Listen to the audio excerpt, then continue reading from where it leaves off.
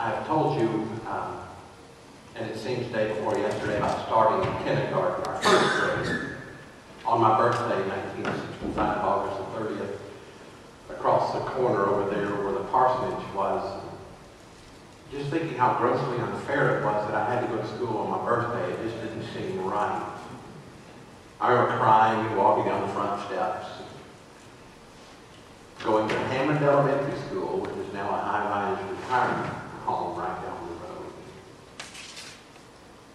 I was fairly prepared for elementary school because I had graduated from Annie House Cook Kindergarten, a part of First Baptist Church of Sandy Springs. And I remember a few things about kindergarten and a few things about the first grade. Anybody in here remember something specific they learned in kindergarten or the first grade? Something specific? I remember one poem. Charlie Duncan, you remember the wise old owl stood to know? You and I had to recite that one. That's all I remember from kindergarten. First grade, I remember Dick and Jane. I learned how to read with Dick and Jane and Spot and Puff. That's how they called us back then. You perhaps remember that.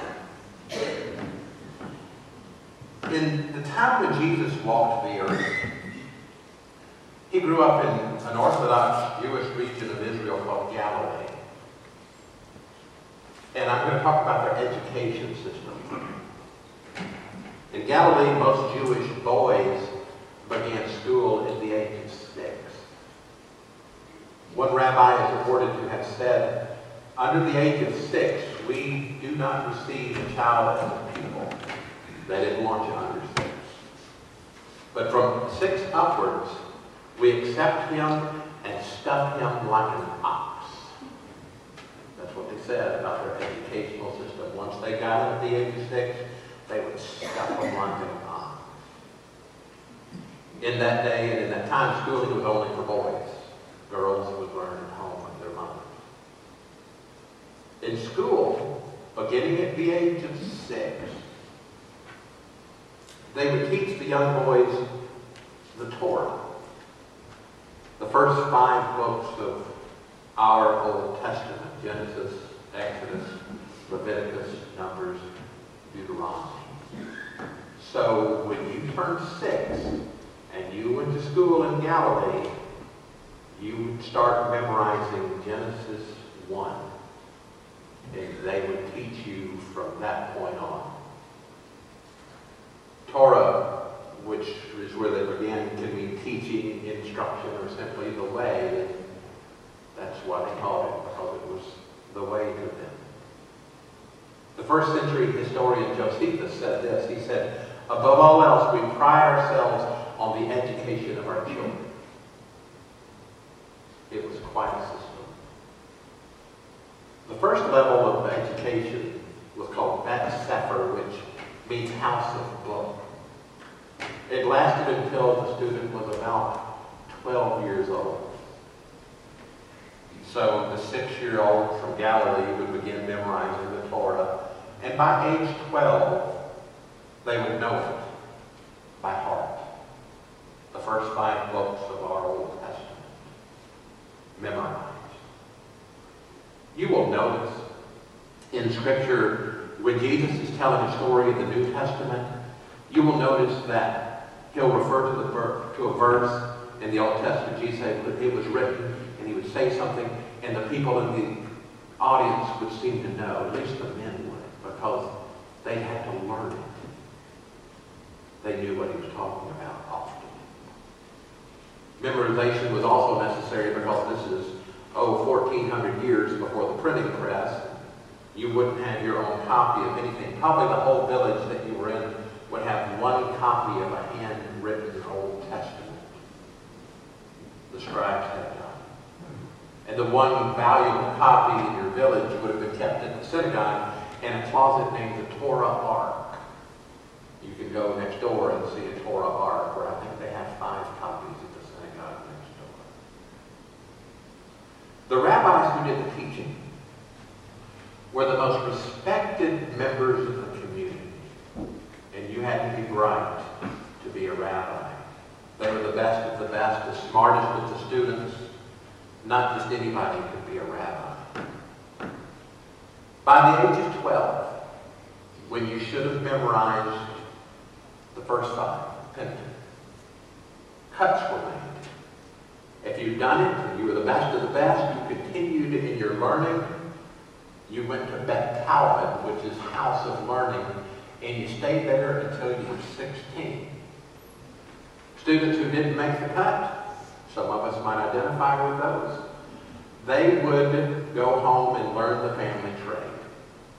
They'd be farmers and fishermen and carpenters and tent makers. That's what they would do. But the boys that made the cut, the best of the best, would memorize the rest of the Hebrew Scriptures. The rest of them. By age 15 or 16, when we were getting learner's permit, they'd memorized the Old Testament, Genesis through Malachi. 39 of the books. Memorized. For those that were able to do that and make it through that rigorous study period, they would study for another 15 years with a rabbi to prepare to be a rabbi at the age of 30. Luke 3, verse 23 tells us that Jesus was 30 when he began his ministry. Jesus was about 30 years old when he began his public ministry. Jesus was known as the son of Joseph. Joseph was the son of Helen. It was no coincidence that Jesus started his earthly ministry at 30. That's when they felt that a rabbi would be qualified after all of the study to teach. This has been a long introduction to help us view a New Testament story with maybe fresh eyes. Before we look at that, let's pray together. Father, we think over the years of what we have learned. Maybe we made some cuts and maybe we didn't. We think of how in your day people learn and the importance of Scriptures. Let those Scriptures, new and old, be important to us. Let us commit ourselves to study and to learning. But let us be thankful for what we are about to read and to see this story in a new way. Father, be close to us today and help us to understand what this truly means for us here and now. Amen. Matthew chapter 4 is where we're going, beginning at verse 18. Matthew 4, verse 18 through 22. One day as Jesus was walking along the shore of the Sea of Galilee, he saw 2 brothers, Simon, also called Peter, and Andrew, throwing a net into the water, for they fished for a living. Jesus called out to them, "Come, follow me, and I'll show you how to fish for people." And they left their nets at once, and they followed him. A little farther up the shore, he saw 2 other brothers, James and John, sitting in a boat with their father Zebedee, repairing their nets, and he called them to come too. They immediately followed him, leaving their boat and their father behind. We looked at how the system worked and how you were chosen to be a disciple and to follow a rabbi. And when you think about that and you look at this story, there's a serious breach of custom here. This just didn't happen. Disciples were responsible for acquiring their own teacher if they made the cut. And here, Jesus is picking. These boys were fishing. What's that tell you? They didn't make the cut. When they got 12, it was like, guys, Simon Peter, Andrew, James, John, thanks but no thanks. Go home. And they went home and they were doing what they could do. They flunked out. And now they're they're too old, it seems. We don't know their ages. But here they are fishing. And they hear a rabbi, the rabbi, the Son of God, come and say, you come follow me. You come be my disciple. This is new stuff. This is fabulous stuff. Verse 20, if you would notice, about Simon Peter and Andrew, it says, they left their nets at once and followed him. There was no discussion. There was no debate. There was no, let's go check. This is winning the lottery. This is once in a lifetime opportunity. And at once they go. James and John, verse 22, look what it says about them. They immediately, at once followed him, leaving the boat and their father behind. Maybe it should also say, and it's implied, leaving their old life and leaving their failures and leaving their disappointments behind. John had to be smiling as we're about to look at another scripture, as he was inspired to write this scripture. Jesus was teaching one day about his relationship with his followers. And you know the story from John that Jesus was the vine and the followers were the branches, and you have to abide in me. You'll bear. You know that section of scripture. I bet John smiled as he heard Jesus say in John chapter 15, the first part of verse 16, Jesus said this. You didn't choose me. I chose you. And John's got to be thinking, yeah, you did. Yeah, you did. I was in a boat with my brother. I remember that day vividly, John has to think. There you came, and you did choose me. And John probably goes back to his early days and what he learned and what he didn't learn and how he didn't make the cut. And was he disappointed or did he want to fish? I don't know, but Jesus looked at him. You did not choose me. I chose you. It's hard for us to understand their great joy. You've likely wondered in the past as you've read this, how is it they just ran after Jesus so quickly, at once, immediately? Now maybe you understand a little bit better I do as I read this, that now they have a clean start, a fresh slate. Their past failures are over, and now of all things, a rabbi, more importantly, Jesus himself, was calling them to be his disciple. His disciple. It is shocking. It is wonderful. 2,000 years later. 2,000 years later, here we gather. And I think these words are for us, too. For all of us. I love this lesson that we don't have to be the best of the best to be a disciple. We can at times have not made the cut and still be a disciple. We can at times have had failures and disappointments and still be a disciple. There are no cuts here. God will not turn you away. In Indiana, I coached soccer, which was the best sport in the world to coach in Indiana on the high school level, because all they care about in Indiana is basketball. That is all that matters. And I coach soccer, and in Indiana, soccer is a game. It is not a sport. It is just a game to them that children play. And so I was the high school coach for 4 years when Taylor played, and we just had a lot of fun. But one of the things that I could not do as a coach was make cuts. I just couldn't do it.